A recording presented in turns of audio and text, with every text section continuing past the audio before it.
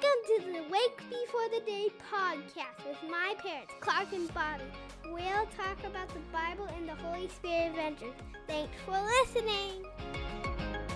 What's up, friends and family? Welcome back to the Wake Before the Day podcast. Today we're looking at 2 Corinthians chapter 8, and we're going to talk about the Benjamins, baby. Talking about the cheddar. What dollar amount is Talking the about Benjamin? the money. What Hundy? is it? I don't know if I've ever seen that.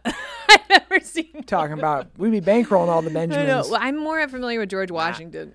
Yeah, or the Abraham Lincolns and George Washingtons. That's kind of how we roll. Oh, but it's the same. Yeah. It's good. It's important. I You stumbled need to. across an article the other day from Forbes magazine. It was actually a couple years old, but it popped up because I was looking about something on finances, and it says, "Is the Bible the ultimate financial guide?"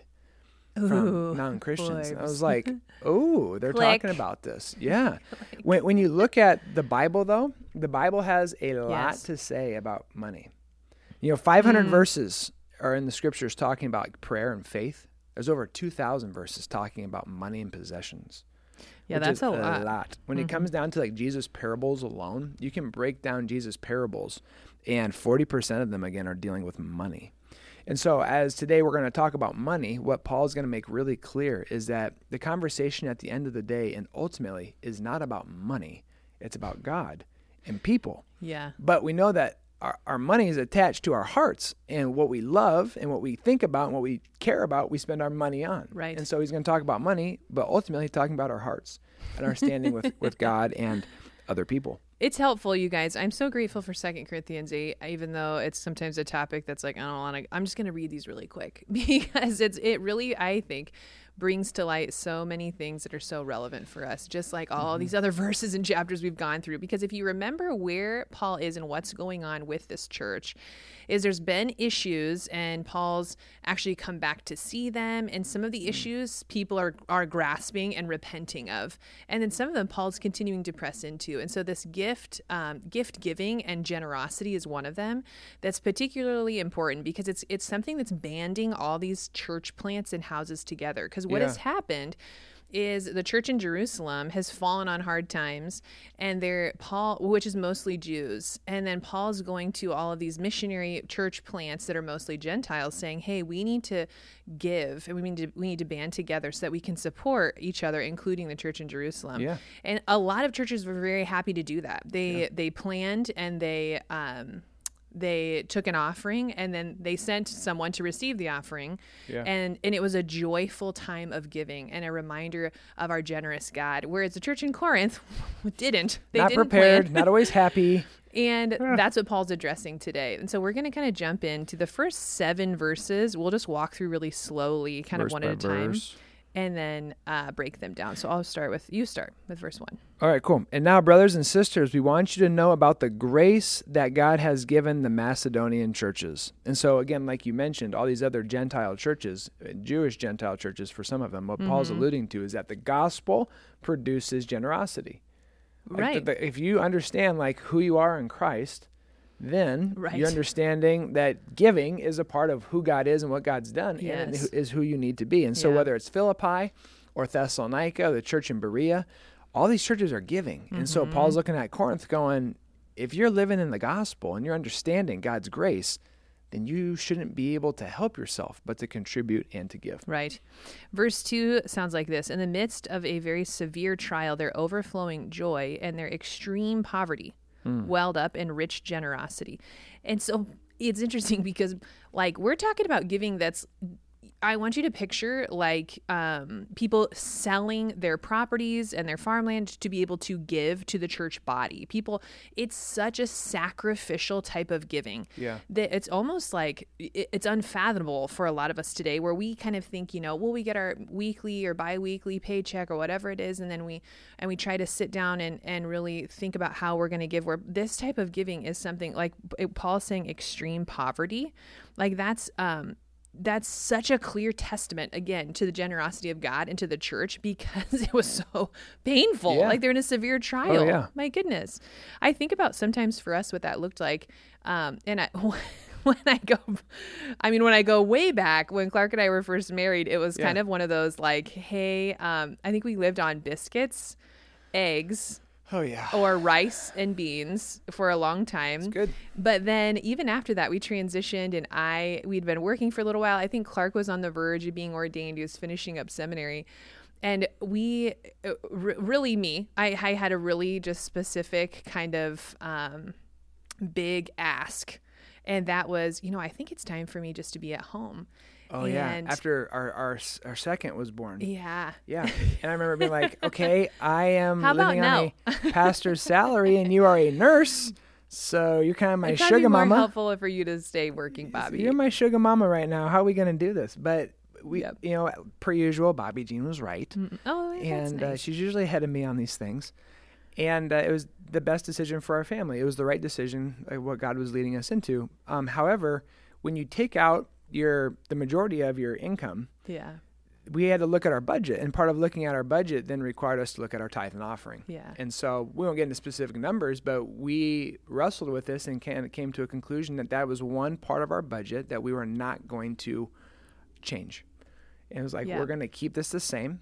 And every year going forward, the rest of our life, Lord willing, we're only going to bump it just as we can to give a little bit more and more. And that was really challenging, like challenging even in the heart where you're like, how are we going to do this? Are we going to make it? Yeah. And this kind of thing. And so that was just a season where we really wrestled with the Lord, but it was really fruitful and good, and it was very formative. Not necessarily in what we could buy and the things we could do, but who we became. And now as we try to teach our kids this too, that's Yeah. become just an important part of our family and the value that we hold tightly to and what God's called us to. Well, Paul gets to that where he's saying like, let's put your money where your mouth is. Cause like, Yeah. status was such a thing in the Church of Corinth where in that season, Clark and I are like, we trust you, God.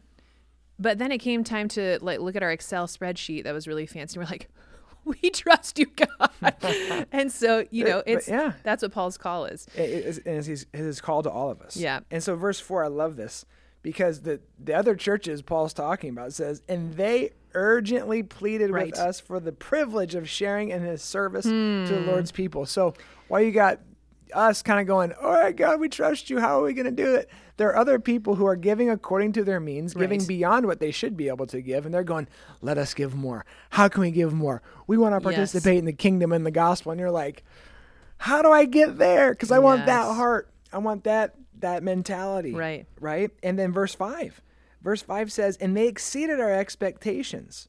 They gave themselves, first of all, to the Lord. Yeah.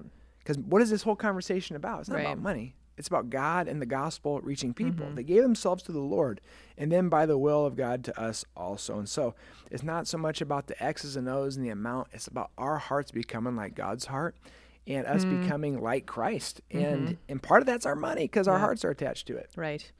And then it ends I guess it kind of, it ends with 6 and 7. They sound like this. So we urge Titus, just as he had earlier made a beginning, to bring also to completion this act of grace on your part. But since you excel in everything, in faith, in speech, in knowledge, in complete earnestness, and in love, we have kindled in you. See that you excel in the grace of giving. And so this is kind of like, it sounds like the Corinthians had this really wonderful ability to talk about themselves. And so Paul's saying, like, talk about something that's worthwhile, like excel in this, like, this gift of generosity, and this generosity that's produced by gospel works that will show the fruit that's been bore here in the church in Corinth. And he's like, look at the church in Macedonia. And it's not necessarily about comparison, but it's saying like, look, they have grappled with and have experienced and understood the reality of the gospel. And look at how that has changed how they've lived. Yeah. He's saying, so Corinth, this needs to be the same said of you as well. Yeah. Verses 8 and 9, it says, I am not commanding you, but I want to test the sincerity of your love by comparing it with the earnestness of others. For you know that the grace of the Lord Jesus Christ, that though he was rich, yet for your sake he became poor, so that you, through his poverty, he might become rich. And so again, the model for this and the motivation, the reason for why we're even talking about this today is Jesus. Leaving heaven, the pleasures of heaven, the comfort of heaven, to become poor, to become a human, to become just like us. Yeah. To take on sickness and sin upon himself, to go to the cross and die. It's like, that's generosity. That's the ultimate picture of generosity. And so we need to follow through because Jesus followed through. Yeah. So it's like, hey, yeah, you're talking to someone, I'll pray for you. It's like, pray for them right then and there. Or if you're a volunteer and you committed to something, it's like, show up early and you're going to be there. We're not wondering, like, are they going to come? This is part of it. And so commitment is required when it comes to your financial giving, but also when it comes to your prayer life and your volunteering and your stepping in. And commitment is what he gets to next. Yeah, so verses 10 and 11 sound like this. And here's my judgment about what is best for you in this matter. Last year, you were the first not only to give, but also to have the desire to do so. Now finish the work so that your eager willingness to do it may be matched by your completion of it according to your means. And so you kind of think of there's a phrase that's like, yeah, the pathway to hell is paved with good intentions. And it's like, that is what Paul's saying. Where he's saying, like, your desire is one thing. Thank you. Thank you for the desire. That's hugely important. Follow through. Follow through, whether it's, people, one of the things that people hold on to most dearly from our Gigi, who we're coming up on about a year, who's gone to the Lord now, but people hold on most dearly to handwritten letters that she would write. And these are letters that, maybe something minimal, like it was just a thank you about a word or a prayer, but she followed up and she wrote the thank you, a handwritten thank you that would come to your address. And so those are precious things that we have now, even still, that are part of her legacy, her handwriting that we look back on and the words that she would use. But that was her finishing and coming to completion, a task that people can actually hold on to. And so Paul's saying that when you start something, finish it. Yeah. Church in Corinth. And if we don't follow through on our commitment, what you're essentially saying is, I found something else that's more important to me. Sure. I'm prioritizing something else other than what I've already given my word and my commitment to. Yeah. It's like, hey, like, you started this thing, you're going to finish it. I remember as a kid, I wanted to back out of things, usually not sports, but usually like groups at school or after school like programs. Band. I think that you wanted to band was never my thing. I did a drum lesson once and it was like, I'm not a music guy. You are, and our kids are becoming that, which is awesome, and we need it, but it wasn't my thing. But there are other things where I'm like, Dad, like this after school group stinks, dude. Get me out of here. My dad's like, no, you committed to it. You got 4 more weeks, buddy. Show up and finish it. Right. Well, because what we've talked about already with these letters in Corinth is that, like, your actions ripple effect so much farther than just you. So they touch the community that you're a part of. And then also I think about, that's actually a really good word for our cultural moment right now, because so much is like, hey, I might come, but I might not if something else better pops up. I won't be there, but I probably won't tell you that until last second, if I even do tell you that, or I just won't be there. And it's like, that's how people roll today. No, like, you need to, if you let your yes be yes and follow through all the way. We have a funny thing when we go on dates. We go to the pier. And when we got the pier, I'm like, why would we go to the beach and not walk on the pier? So we walk on the pier. I'm like, Bobby, we got to walk to the end of the pier. And Bobby Jean's got sensitive ears. And so I got to get her some earmuffs or a nice beanie. This is getting personal. She's like, Clark, I don't want to walk far. I'm like, we're on the pier. Let's walk to the end of the pier. And so we've got this like ongoing joke on our date nights where it's like, you got to walk to the end of the pier, touch the end of the pier, and walk back. Isn't this interesting? This is part of Clark. Like, you have to do that. You have to walk the whole. Here's my point in all of this. I'm here enjoying Clark. I'm here enjoying the pier. I'm enjoying the ocean. My heart is pure before the Lord. I don't need the satisfaction of finishing the walk to the pier. Oh, okay. But why would I go and not enjoy the fullness Why would you of the go? pier? Because you're there on a date with your wife? Maybe that's why you would Honey, go. I need more walking time with you. I need to enjoy more walks with you, enjoying God's creation. We can. And We the do. Pier and back. But it doesn't need to be where there's windy, ocean, cold breeze. Oh, so we walk to the end of the pier every time. Touch it, and then we head back. Exactly. So we compromise and do exactly what Clark wants to do every time. And so if you see me ever on our date, you won't know it's me, because I have a coat on. Bobby has her hood on, her things over her But don't worry, ears. I'll stick my hand out just far enough so that I will try to get Clark to hold it on our date so that he can enjoy our company. I hold your hand while we're going. It's great. Amen. Okay, so The chapter does continue. There is more. Believe it or not. Verses 12, 13, 14, I know. 15 is talking about how people have this desire to give. They're selling their properties. They're stepping in. They're willing. Right. Just to be really clear, this is not socialism. This is not a government saying everybody's got to give this much. It hasn't worked out well for anybody in the world. This is free will offering. Because again, God wants you or your heart to willingly and to long for the things of God, to step in and to participate. He's not forcing you to do this. He's saying, come on, let's be part of it. So now from there, if you jump down to verses 20 and 21, Paul again is going back to his integrity, his heart, his character. He's saying, we want to avoid any criticism of the way we administer this liberal gift. So we're taking pains to do what is right, not only in the eyes of the Lord, but also in the eyes of man. And so Paul's passionate about this because he knows that if there's any kind of scandal with finances, it will completely derail what's happening in the kingdom and the gospel and these things. So he's saying we're going above and beyond reproach. Just for us at Emmanuel, pastors never touch the money. The deacons that the church elects and nominates are the ones that handle it within the admin team. There's checks and balances. There's spreadsheets. If you want to see where is this money going, the church has forms. They can show you right away.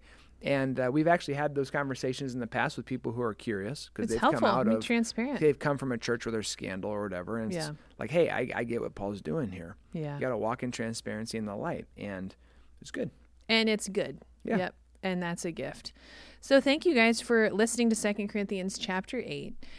If you would like to ever go on a walk with anyone or on a walk by yourself to any beach or pier, please know that you are freely welcome to walk a few steps and turn around, or walk the entire way. If that is what the entire you way, want don't be a to do. pansy. We'll be back in a couple of days. Tomorrow. We'll be back tomorrow with 2 Corinthians. God bless you. Thanks for listening. See ya. The Lord bless you and keep you. Don't make his face shine on you and be gracious to you. The Lord turn his face towards you and give him his peace. Have a great day.